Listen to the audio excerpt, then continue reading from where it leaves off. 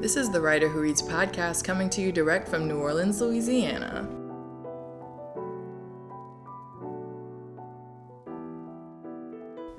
Hi. Buenos dias. This is Kate Austin, the writer who doesn't read enough. And this is Trapper Kenshin, the writer who doesn't write enough. And this is episode 13.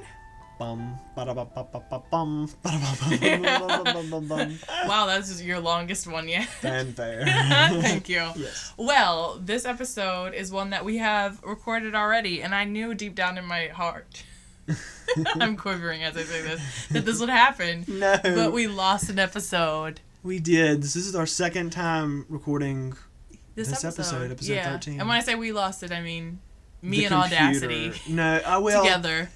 I want to say this. You want to take responsibility for losing it, but it's not your fault. I do, if you could just, beat me. You want some flagellation going on? Yeah, somebody please. I can't blame you. Oh, God, yeah, but we're here again, and it's April, and it's National Poetry Month, at least in America. Yes. And we decided that we were going to do a couple of episodes about some poets that you might not have heard about. To celebrate some of the rhyme. Yeah, and I mean, poetry is just Trapper's favorite thing in the world, so... Wah, wah. You told me, you said, hey, I've got a great idea for our next couple of episodes. I love it. And I was like, I can't wait. And you said, it's Poetry Month. And I was literally crestfallen. The word crestfallen, that's what I was. I literally was like, oh, great. That's like, ooh, that sort of mostly abstract thing that I just can't always get on board with. Well, at first I was like, great. I'm not interested in this theme. But, what I figured out pretty fast is it's good when, one of us chooses a theme the other's not comfortable with. That's true. It totally pushed me beyond the parameters of what I'm comfortable with. And the research that I did and the poet that I chose, I'm so glad. And you really went all out for this one. I did. You consulted people in real life. You went to libraries and bookstores. I did, I'm so honey. proud. I said, you know what?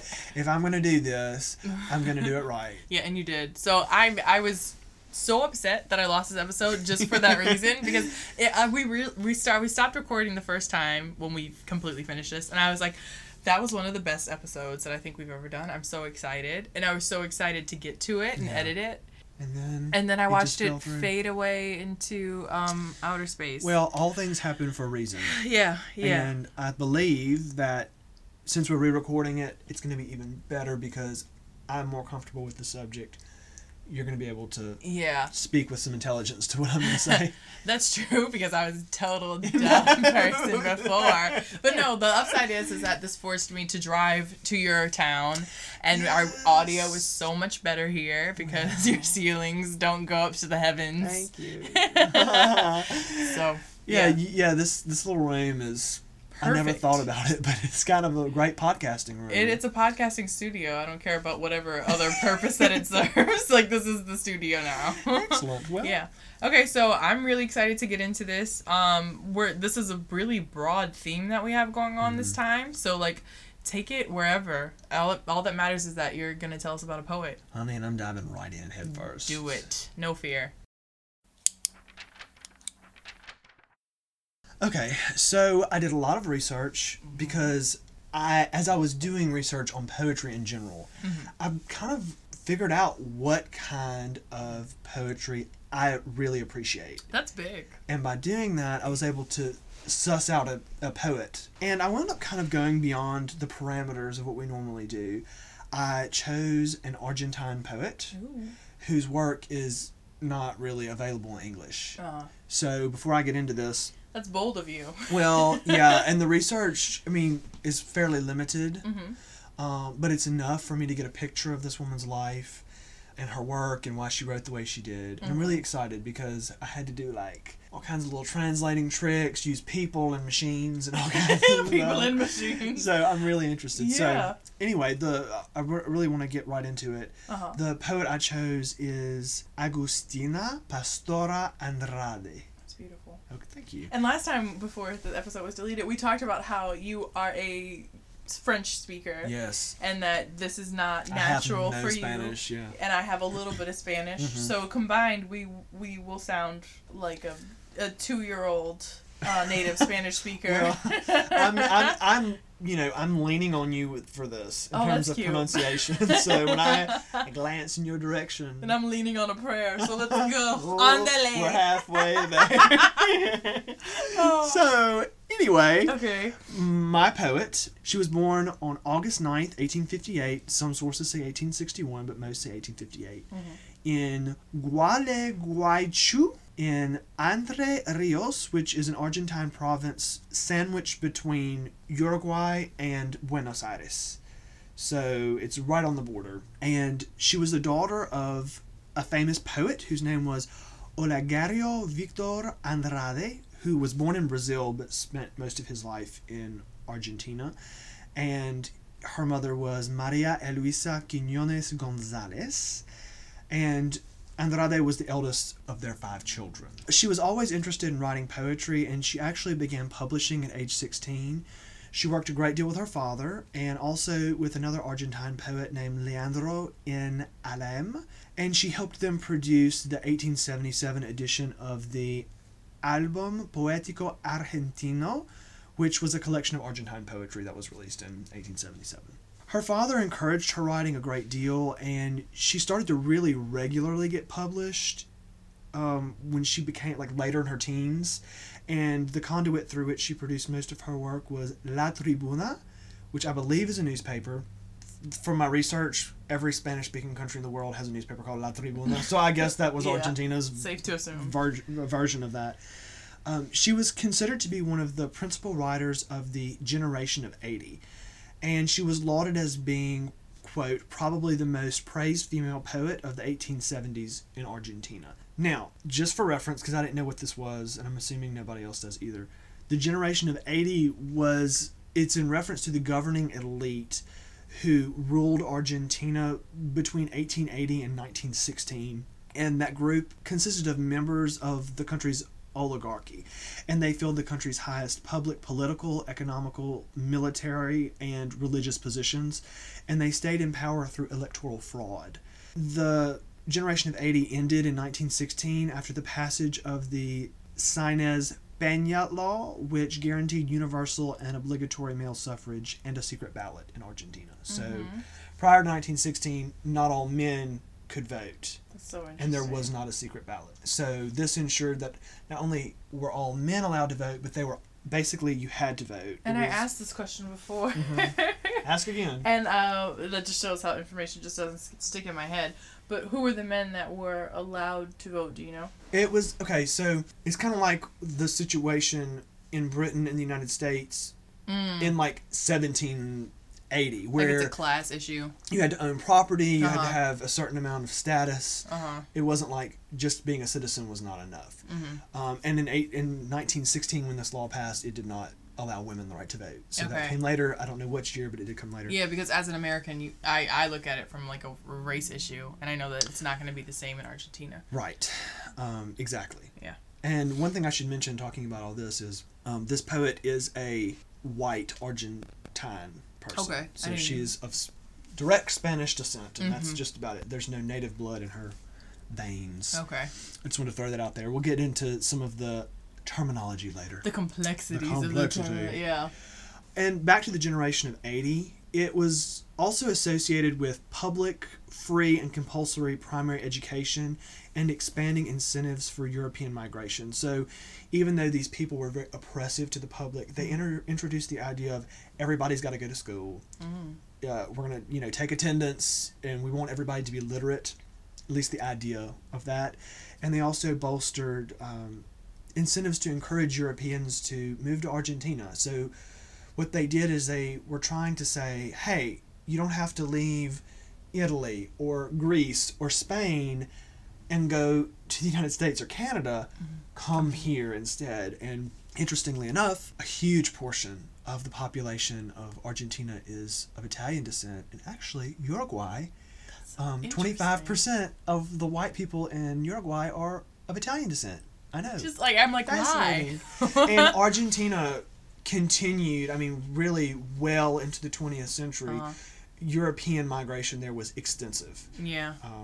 famously, Nazis. the Germans fleeing. found haven there. And Buenos Aires is considered the Paris of South America. It's the building style, it's a cafe culture, it's intellectual, and it contrasts pretty heavily with the rest of Latin America in that the sort of look of things and the atmosphere, it's like European. It's way more European. Yeah. And it kind of speaks to, I think, the racial makeup in Argentina, which countries like Brazil and Peru and Bolivia and stuff like that, even Mexico, they have more of a, I think, mix of the native culture with sort of the Spanish imperial culture. Yeah. And in Argentina, they seem to have mostly built their society around That's interesting. Spain's. Because you recognize so many countries being like, okay, if we're welcoming in new people, we're going to also preserve our native customs. Right. And I think that Argentina really, kind of like the United States, the culture of the United States is fundamentally based on British legal and social customs. So I think Argentina is similar, but the United States is extremely different than Britain. Yeah. And back to the generation of 80. Because it was kind of a period where you had a ruling elite, it naturally had an effect on art being produced during that period of time. And most of the art, both visual and literary, being produced between 1880 and 1916, it featured like pressing social issues, sort of focusing on poverty and classism. If you look up Argentine art from the generation of 80 period, it's like a woman and her children, and it's entitled like Mother Without Bread, or stuff like that, or like men who aren't able to find work sitting on the street. So it really was a pointed way to get across the public's general dissatisfaction with the way things were going. Now, Andrade, on the other hand, wrote highly romantic and limpid poetry. She was, of course, a member of the oligarchic society. She was bourgeois and elite, and her work kind of reflected that. She drew heavily upon nature imagery and emotional expressionism in her writing, and most critics believe the writings of Victor Hugo and Gustavo Adolfo Becker heavily influenced her poetic style. And when I read her work, I'm not familiar with Becker, but I think everybody knows who Victor Hugo is, and everybody's kind of read something of his. And I guess you can see how it was influenced by it, but she's in no way, shape, or form copying him. Okay. Because when I read that, I was like, wait, I don't know that I agree. But she was definitely writing from a place of, I'm taking what I feel on the inside and I'm pushing it out. And so even though her work was sort of lovely and romantic, it's also very piercing too. And so you'll see that whenever I read an excerpt. Her poetry was almost universally well received, and it was praised for its representations of quote-unquote idealized romantic love.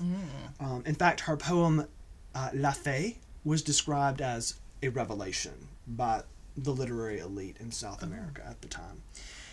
In his 1877 work, Poesias, poet Gervasio Méndez includes the poem Cuando vuelves a tu patria, a mi simpática amiga Agustina Andrade, which literally translates to, when will you return to your country, to my good friend Agustina Andrade. And she never lived outside of Argentina in her life, but she kind of left Buenos Aires and lived outside of that. So I think he's saying, come back to us here. Because Buenos Aires really functioned as the cultural hub of Argentina. There was not a competing city there. It's not like you have New York and Los Angeles and Chicago in America. And like for her to be like kind of in that ruling class a little bit, they're like, come to our social circles. And her father died in 1882, and that had an interesting effect on her. They were very close. He was her mentor. He encouraged her writing. And so that kind of, I don't know that there's much in her work that you could say, I can see how she may have been emotionally disturbed at that time. But it definitely affected her on a personal level. Now, she met the military officer Ramon Lista, who was born in 1856, when he arrived to explore southern Argentina. Now, he was an Argentine man himself, but he was a military fellow. He was very adventurous, and so he didn't kind of run I think he was also a member of the elite, but they didn't run in the same circle of friends. He was from Buenos Aires and very handsome, and in 1879 they married in the capital city. Lista subsequently left for the Territorio Nacional de Santa Cruz, where he became the region's second governor ever. And while he was there, Andrade lived in Temperley, which was about 20 kilometers outside of Buenos Aires. So she was living kind of between the capital city and where he was situated. Okay. Why she didn't just stay in Buenos Aires, I don't know. Yeah. I have no idea. Because of his job, they rarely saw each other. However, their marriage did manage to produce 2 daughters. Mm-hmm. In 1890, she discovered that her husband had another family in Patagonia where he was the governor. And that family was the product of he and an indigenous Tehuelche woman named Cuela, with whom he had a daughter. Heartbroken by the news, Andrade basically secluded herself in her Temperley house for months on end. She would not see anybody. And she ultimately wound up leaving her 2 daughters in the care of her mother in Buenos Aires and committed suicide via revolver on February 10th, 1891. She is buried in the famous and highly exclusive La Recoleta Cemetery in Buenos Aires, which is the same cemetery where Eva Perón and several Argentine presidents and one of Napoleon Bonaparte's granddaughters are buried. So she's in one of the great cemeteries of Buenos Aires. Yeah, she was a very emotional person, and based on the little bit of information that I found, I'd wager somebody who probably suffered from a depressive, some kind of some sort of mental illness of some kind. Commit suicide over something like an affair. Yeah, that's crazy. Mm-hmm. And it's not just an affair either. It's it's like a whole other family. I've been lied. And multiple people probably knew about it. Exactly. That's intense. Right. Man, that's interesting. But that's an interesting life. I don't know why, but last time I didn't pick up on the fact that she was wealthy and involved in high government and stuff for some reason. She was not she would have been active in the generation of 80, but in terms of a female role, she was not involved in government. That's true. But I mean, think about it. She would have. I'm trying to think of an equivalent in art that we can use, kind of. But I mean, think of her maybe in terms of a Jane Austen who would have lived, ostensibly a century before Andrade in Britain. Yeah. Where you've got somebody who is influential in terms of their literary skill, who is by no means poor. Mm-hmm. Maybe Andrade was a little bit more affluent than Austen. Yeah, let's say Austen was pretty. Her father was a parson, or what do you call it, pastor or parson? Yeah, parson. Yeah. But I'm just thinking in terms of what we could kind of grasp. She was somebody who, she was very social. Yeah. Before she kind of got isolated in Temperley, mm-hmm.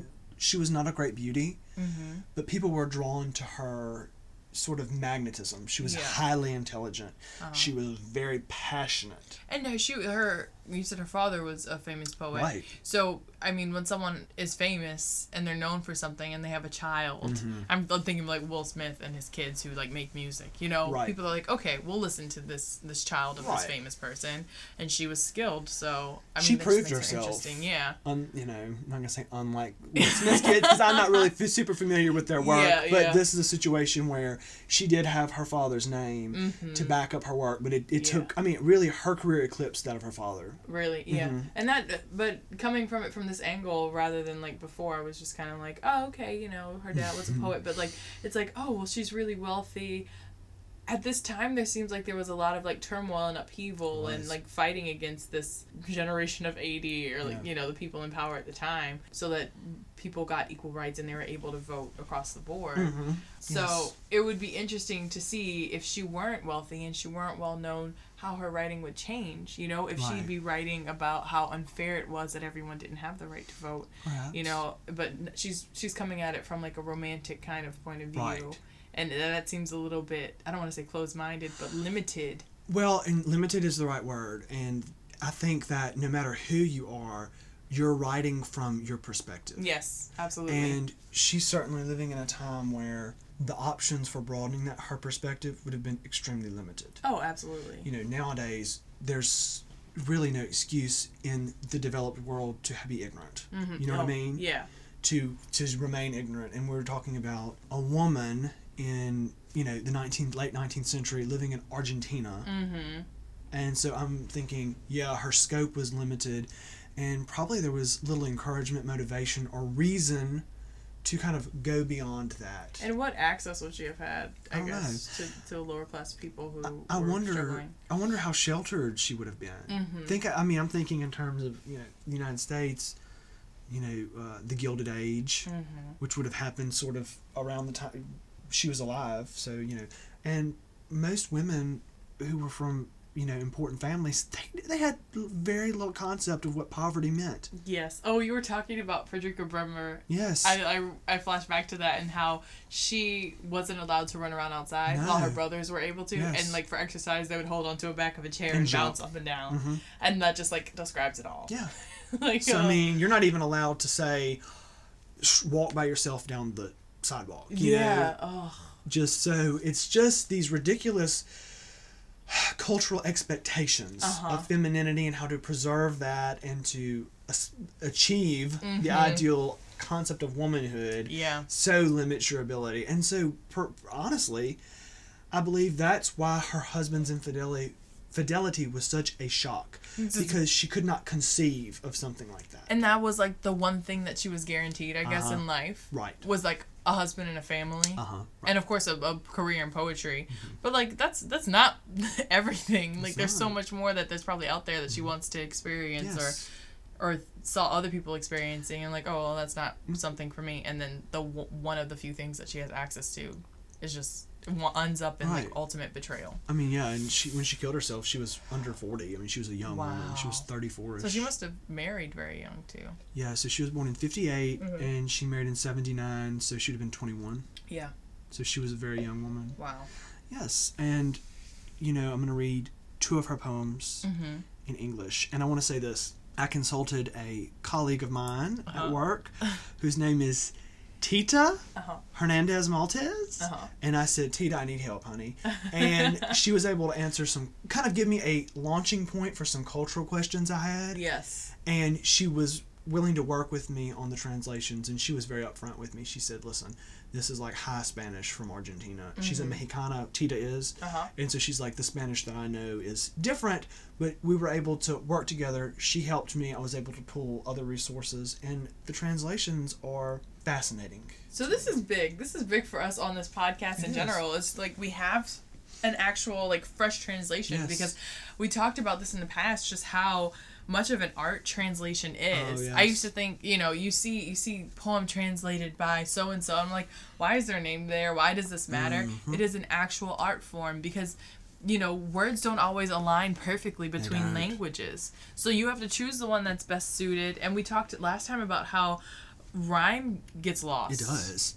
And we're going to do this again. Right. I need to stop referencing that. But we're going to go back and read a little bit of one of her poems in Spanish. To compare. Yeah, because in English, it doesn't rhyme. In Spanish, it does. Right, and we said this last time too, and it was, to me, kind of an epiphany moment where, everybody knows things are lost in translation. But we also said there's things gained through it as well. Definitely. Another perspective. Yeah, it's a give and take. So I really love the way these turned out. I can't wait to read them. I think it's a good sampling of her work because it's 2 of her most well-known poems. And it's the kind of poetry I like because it's totally, to me, it's lovely. There, it's beautiful, but there's so many layers to peel back and analyze too. Yes. So you have both. Okay. So I'm excited. Yeah, let's get into it again. Yes. Lágrima, or Tear in English, by Agustina Andrade. From Uruguay to the edge, in a summer night, a pink lily that I saw embroidered in dew, that shamefully tilts its calyx to another flower to leave a drop of shaking dew. The flower had already burned from the rays of the sun, found her smiling and cheerful the evening red glow. The same way the soul's cry, sad like that flower, tends to descend one day, a tear of love. And how does a bird wake up when the north wind roars, wake up the sleeping soul, shaking in inspiration? Nuestras Almas, or Our Souls in English, by Agustina Andrade. 2 sighs unite on the way to heaven, because they spring from two chests that feel the same desire. Two white pearls of dawn that search for each other in the calyx of the flowers to return their colors and their perfumes. Two blue little clouds that unite in the sky to contemplate the moon and wrap her in their veils. Two harps that happily rhyme of love in the same poems, and sad if the other one is sad, they always search for the same topics. Two birds that sing at the same time, two streams that murmur, that is our souls, what eternal bliss to foretell. Wow, that was just as good as the first time. ... Great reading, Trevor. Oh, honey, I did much better the first time, but the second, out loud reading that... I have to say the second out loud reading really, I guess, let me see things about the poems that maybe I didn't recognize the first time. I'm excited to hear that now because we'll be bringing something new to one another in this. But I want to say that we've both, after reading those poems, we've both melted to the floor and we're just, ready to take this on. I feel like we're just these Roman empresses. Someone come fan us while we talk about this beautiful poetry. But the first thing that I wanted to say about Lagrima was... And I thought about this after the first time we read it and talked about it. I carried it with me for the next few days. Oh, really? Yeah. So when the first line, she says, "From Uruguay to the edge." Oh, that's literally my favorite line. Yeah, and we talked about how beautiful that image was and how it kind of reflects her worldview almost. Because she didn't travel extensively. Nope. She lived in this one little area of the world. So it's interesting to see that she's measuring her space of existence this way, from Uruguay to the edge of the world almost, and that's where it ends. Yes. I think it's this beautiful ode to South America that I just love people who love their homes because I love my home so much. And I don't have much more to say about that other than that. It's a beautiful image. I know that whenever I first read the poem, to me, that was...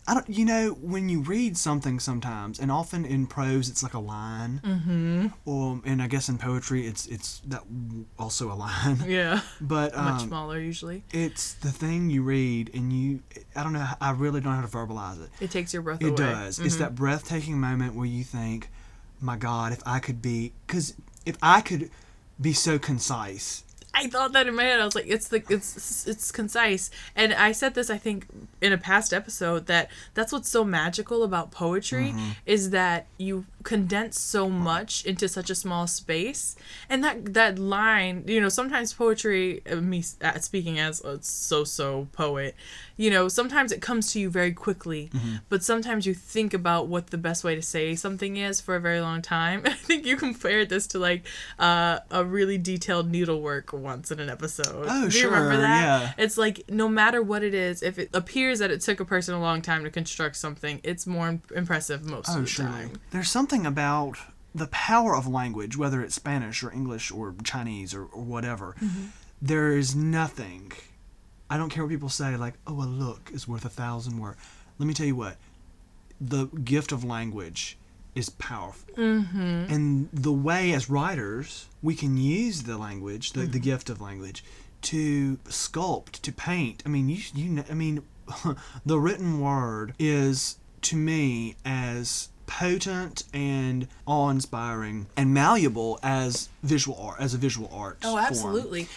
And so, when I see something From Uruguay to the Edge, and then you go through, and that From Uruguay to the Edge is the beginning of what turns out to be the sort of unraveling of heavy nature imagery. Oh, yes. That, the first time we read it, we were both we're interpreting it as some heavy sexual innuendo, but also deep innocence. Yeah, well, before we get into the rest of the poem, I wanted to say that language has just think of how far we came from being humans that are grunting in caves to expressing beautiful things like what we're about to discuss in this poetry. It's for anyone to even say that language isn't as complex or beautiful as visual art is the most absurd thing in the world. Exactly. So I just wanted to say, you know, we took basic communication and made it an art form over the history of being human. Yeah, and you may cut this out, but I'll say it anyway, because when you said that, I was like, oh, yeah, here we go. It's funny how as human beings, we take things that are kind of originate with basic survival. So, like, food, communication, verbal communication, clothing ourselves. And it's funny because they start out as like, we must do these things to survive. And we kind of turn it into like fun. You know, like food is art. Let me tell you, Yeah. every episode I have to talk about, because every episode we're full of great food and drink. So Trapper made this wonderful lobster. Oh, honey, bless you. It was like the stuffed lobster, and it was like a combination of lobster and shrimp and crab, just like crushed up together with seasonings. I'm not the chef here, and you're obviously gonna hear that. And he just stuffed it back into a lobster carcass. A carcass? Honey. And that sounds horrific, I understand, because I'm using language in a specific way right now. But it was delicious. And well, thank you. Yeah, it went way beyond survival. It was just pure bliss. So I'm trying to circle back to what you were saying, but I'm just getting excited about the lobster again. So Lord have mercy. But yeah, I mean, it's just, this is a great example of how something like the need to communicate verbally, so you could say, watch out, there's a lion, you know, or I'm starving and can't find food. You know, that translates into something like, in the summer night, a pink lily that I saw embroidered in dew. That has nothing to do with survival, but everything to do with life. Exactly. Just human experience in general. So yeah, let's talk more about the poem, because this is the one, the other poem that you wrote. You wrote that poem into the sunlight. Yeah, using my language. Yes. But the other poem that you read, Nuestras Almas, was easier to dissect than Lágrima. Yeah. So what general idea did you get from this poem?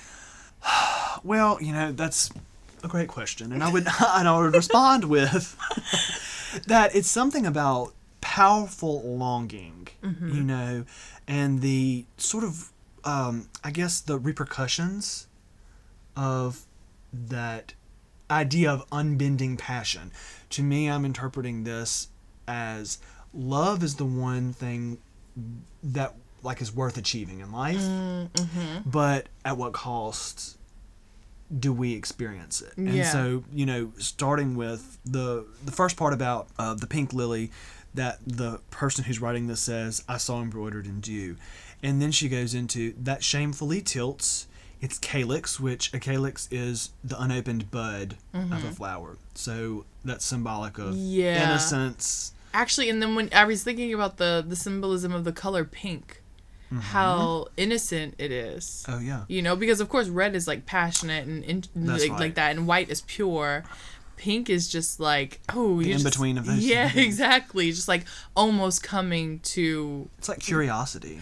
It's like innocently longing for something. That I saw embroidered in dew too. We talked about the visual image of the little dots of dew like on a flower or on a leaf or whatever before, but we didn't talk about the symbolism, and you know, we're gonna get into something that is very racy, I guess. Okay. But this like dew is such a non-threatening type of wetness. You know what I mean? It's delicate and it's not all the way wet. And I think that's just another layer to this lily that is shamefully tilting, dangerously close to... Can you push... calyx to another flower. Right. I see you wanting me to say things. I want you to be a little more direct with me here.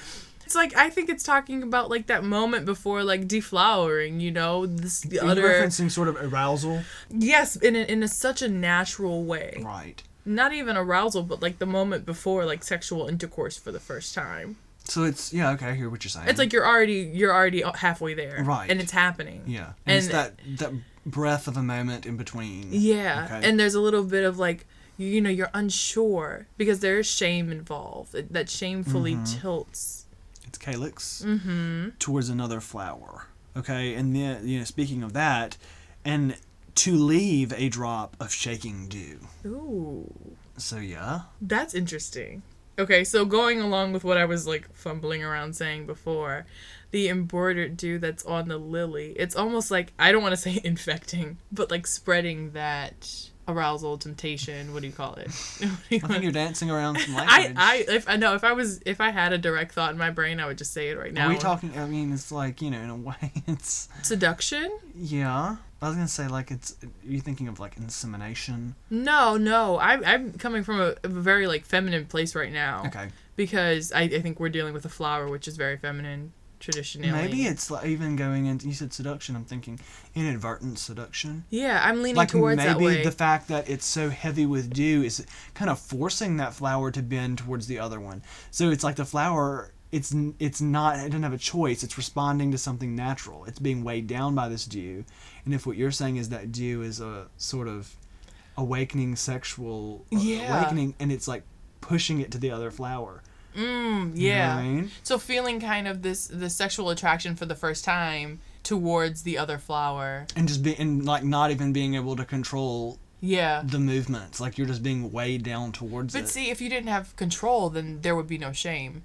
Really. And maybe there is... No, maybe the shame comes with the lack of control. Oh, I see. I like that. And the inability to make the decision for oneself. It's like, I'm... this... I mean, I don't want to pull Andrade into this, but I'm like, if you're a staid... That's what I was sort thinking. of Victorian woman... Yeah, you have a certain set of just, like... expectations on you. Right. Like these feelings, you can't really explore that. Yes. You can't take chances. You have a reputation to uphold in a family that has a reputation. Yes. Yeah. And then the next stanza, which is the third stanza, says, the flower, which I think it's referencing not the flower that's embroidered with dew, but the other one it's leaning towards. Yes. The flower had already burned from the rays of the sun, found her smiling and cheerful the evening red glow. So we leap to red suddenly. Evening, which is sort of the finishing of something.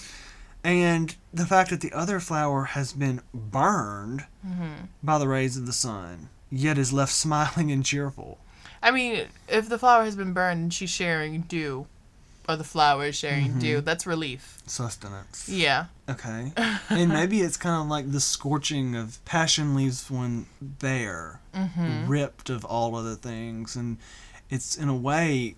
You said deflowering, it's just like it takes something away because it's got so much energy and you lose control, and then what's left, you're like, oh my gosh, the scorched earth situation, but like, my goodness, how great. Yeah. How wonderful. And the same way souls cry, sad like that flower, tends to descend one day a tear of love. So it's interesting because even though smiling and cheerful in the evening red glow, the same way the souls cry, sad like that flower. So really it's like maybe the flower is smiling, and but like maybe that's a sort of knee-jerk reaction. But what's on the inside is sorrow.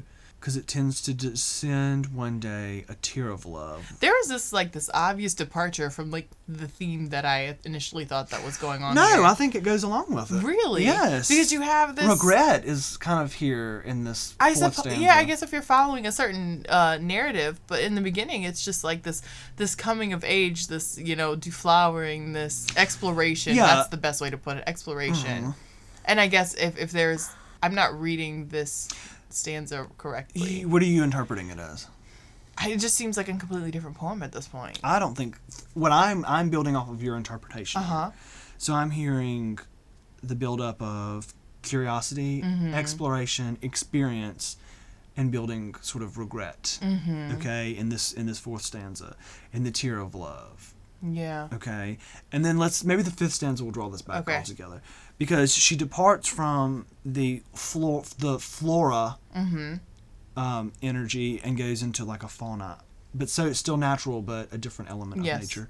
And she says, "And how does a bird wake up when the north wind roars? Wake up the sleeping soul, shaking in inspiration." So we're back to discovery. Waking up, being shaken violently. Exactly. Awake. And then the sleeping soul, the thing that jars it is inspiration. So I think it all kind of is... It comes back full circle for me. Yes. I don't know why I was so derailed by that. Well, it was jarring. Fourth stanza. Yeah. But it kind of, like you say, loops back into it. It's almost the stages of first physical love. That's true. You have the curiosity. It's very delicate and sweet like a flower, and then suddenly the souls are crying and there's like regret and a little bit of sadness, and then you're awakened. It's almost like ripping a Band-Aid. Yeah. For lack of a better metaphor, and what you're left with is kind of like shaking in its this ebbing. The shame is ebbing, and what's left is potential possibility. Yeah. Excitement. I like it. I like it. Too. I would, even though we've read this a few times at this point, right, I could still come back to it tomorrow and find something new. Yes. Because I think the last conversation we recorded in Lost Forever went very differently than this one. It did. Yeah. Well, that's the beauty of poetry. Well, the beauty of written language, but certainly poetry. Hearing you say that is the beauty of poetry is the one beauty. Crazy. You'll find another. One redeeming quality of poetry is. Oh, poets hate you. I'm kidding. No, but I really, her work spoke to me. I'm not into modern quote unquote poetry. This idea of no rhyming. No, you need to just. Sometimes, and this is again a generalization, but I find that some modern poetry that I have been exposed to, it works and it has a concerted effort, or it exerts an effort to not let you enjoy it. It wants to jar you. It wants to force you out of the moment. Yes. Yeah. No, there's the idea of, I think poetry was so traditionally cast as this like formula for so long, right, that modern poetry is just trying to completely disregard that tradition, and it doesn't need to all the time. That. On that note, I would love, for Lagrima, that first stanza we both thought was so pretty, I'd love to hear that in Spanish again, because I remember we kind of went through it and we were like, wow, there's some rhyming there. Yeah, exactly. And that's what we were talking about before, how like in translation, rhymes can be lost. So I'm going to go ahead and read, I think I just read 1 or 2 stanzas. You really read like 2. That was that was the most that I could manage. Yes. So yeah, let's try this out. Excellent.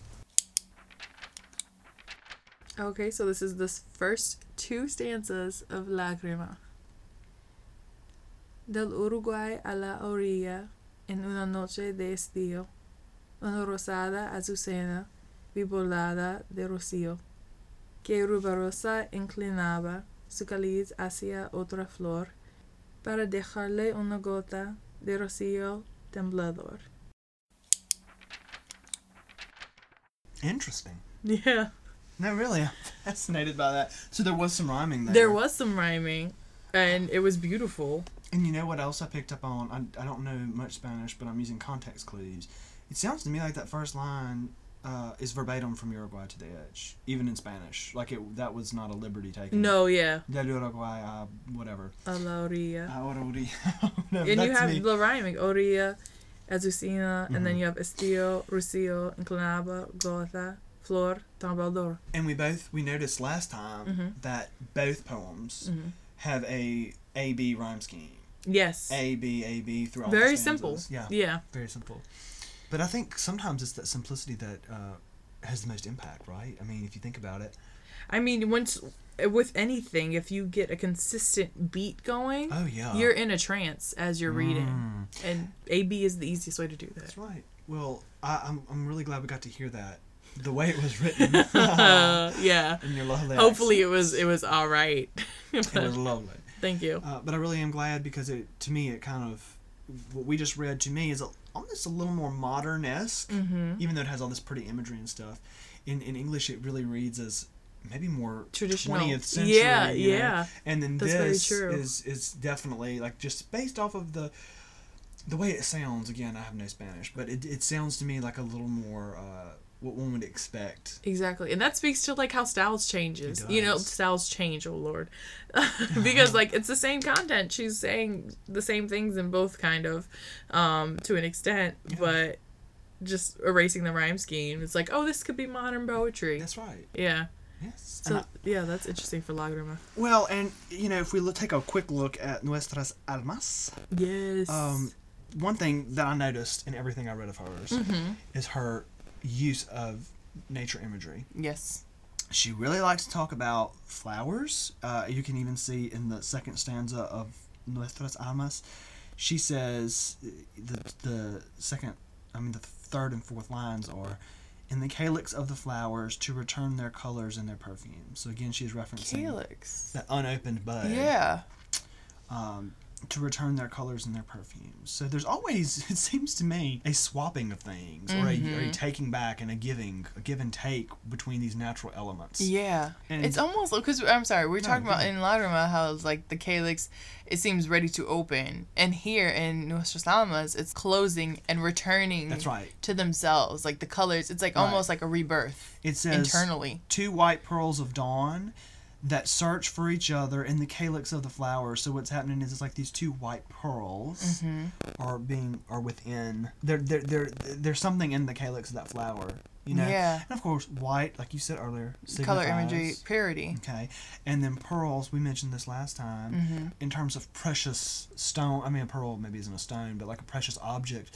I think pearls are the most feminine. Yeah, you did never mention see that a man before. wearing like a sort of tie pin that's got a pearl Yeah, in it. you, or a last pearl time you ring. said cufflinks that were like pearls or something. I think in the West we associate pearls almost exclusively with the feminine. Definitely. And there's something about pearls too that signify fertility too. A, because they're egg-like. Yeah. And B, because they come from within the oyster. And you know, I think we talked about this last time. About how oysters or clams look like vaginas to me. Oh, I think you have mentioned I think that. I did, and I knew you were probably like, I was hoping that you wouldn't mention that again this forgot time. about that. But I did. And also, I think I mentioned how, like, you know, an oyster, a pearl is like a grain of sand that the oyster, like, smooths out to avoid irritation. And I was like, that's viewing it in a feminine way. I was like, wow, women are handed a lot of bull a lot of times, and they make it beautiful, and that's why I think pearls are wonderful. That's what you're reading. Yeah. Andrade was probably like, no, not at all. I just said pearls. Maybe, and she may have thought, she may have had some insight into what you're talking about. Yeah, or she's just like, shut up, Kate. No, when she's using, I'm looking at this, and in that second stanza she references white pearls. In the third stanza she starts off with 2 blue little clouds, and then she goes into even more feminine imagery. She says that unite in the sky to contemplate the moon, which in terms of heavenly bodies, the moon is the sun is the masculine, the moon is the feminine, and then the clouds, she's talking about the clouds here, she says, and wrap her in their veils. Yeah. The idea of being veiled both in an Eastern and Western context is almost exclusively feminine as well. Yes, absolutely. And then 2 harps that happily rhyme. Harps, okay, again, I'm talking about a Western context. The harp is a female instrument.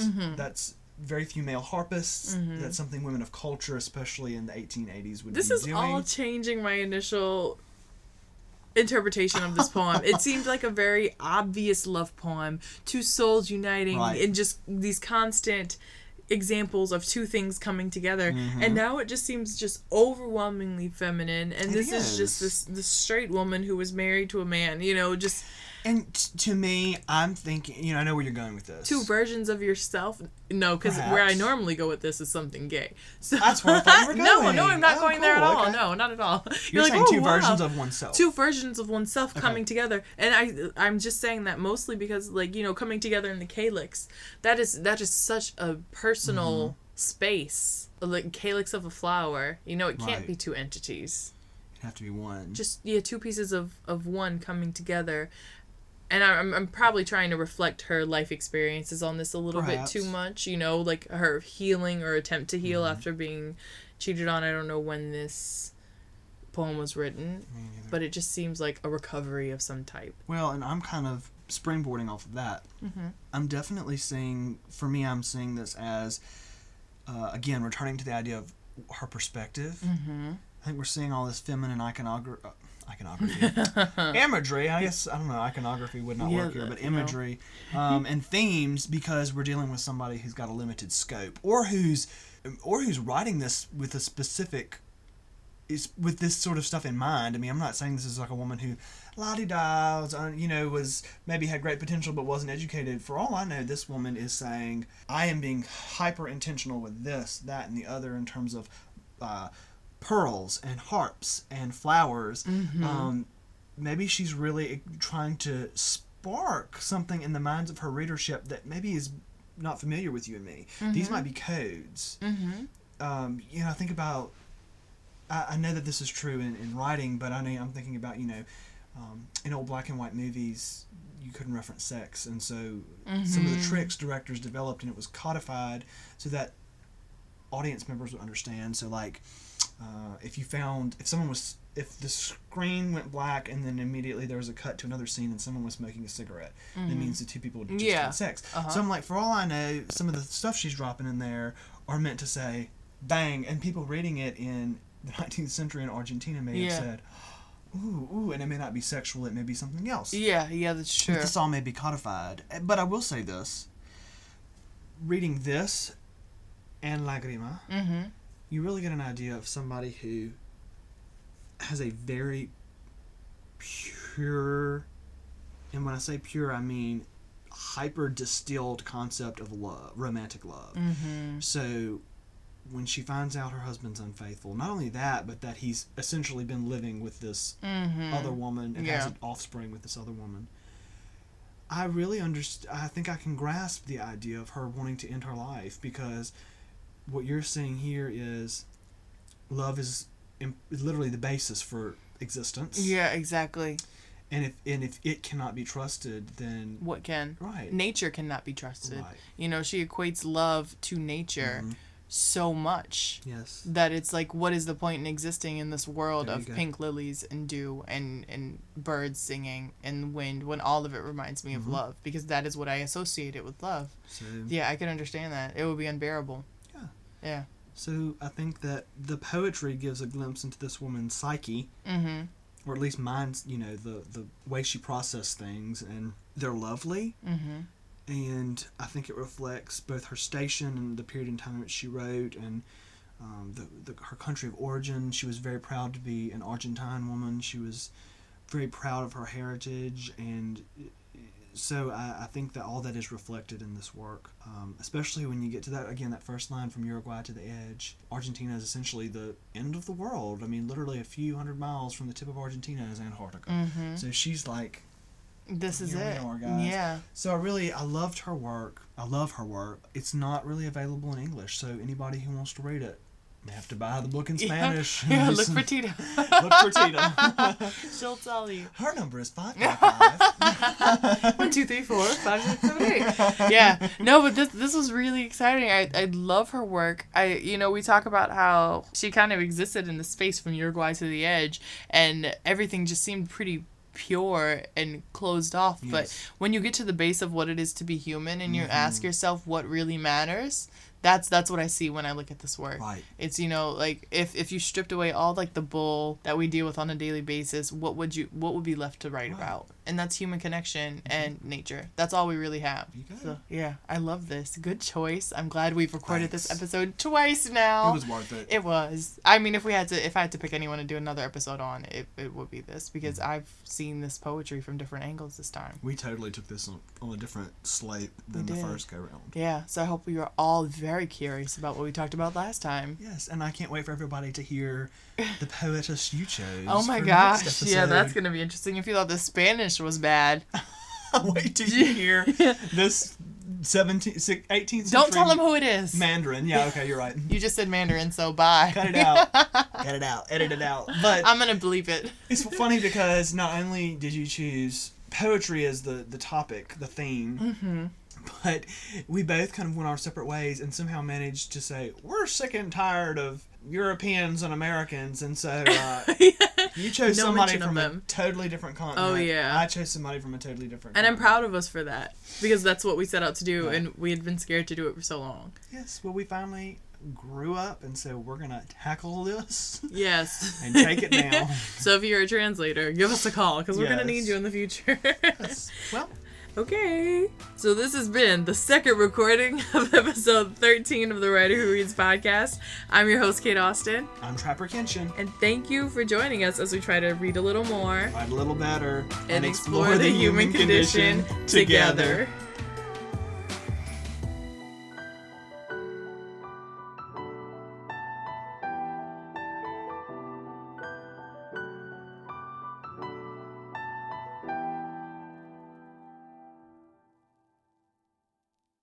R.I.P. Heather.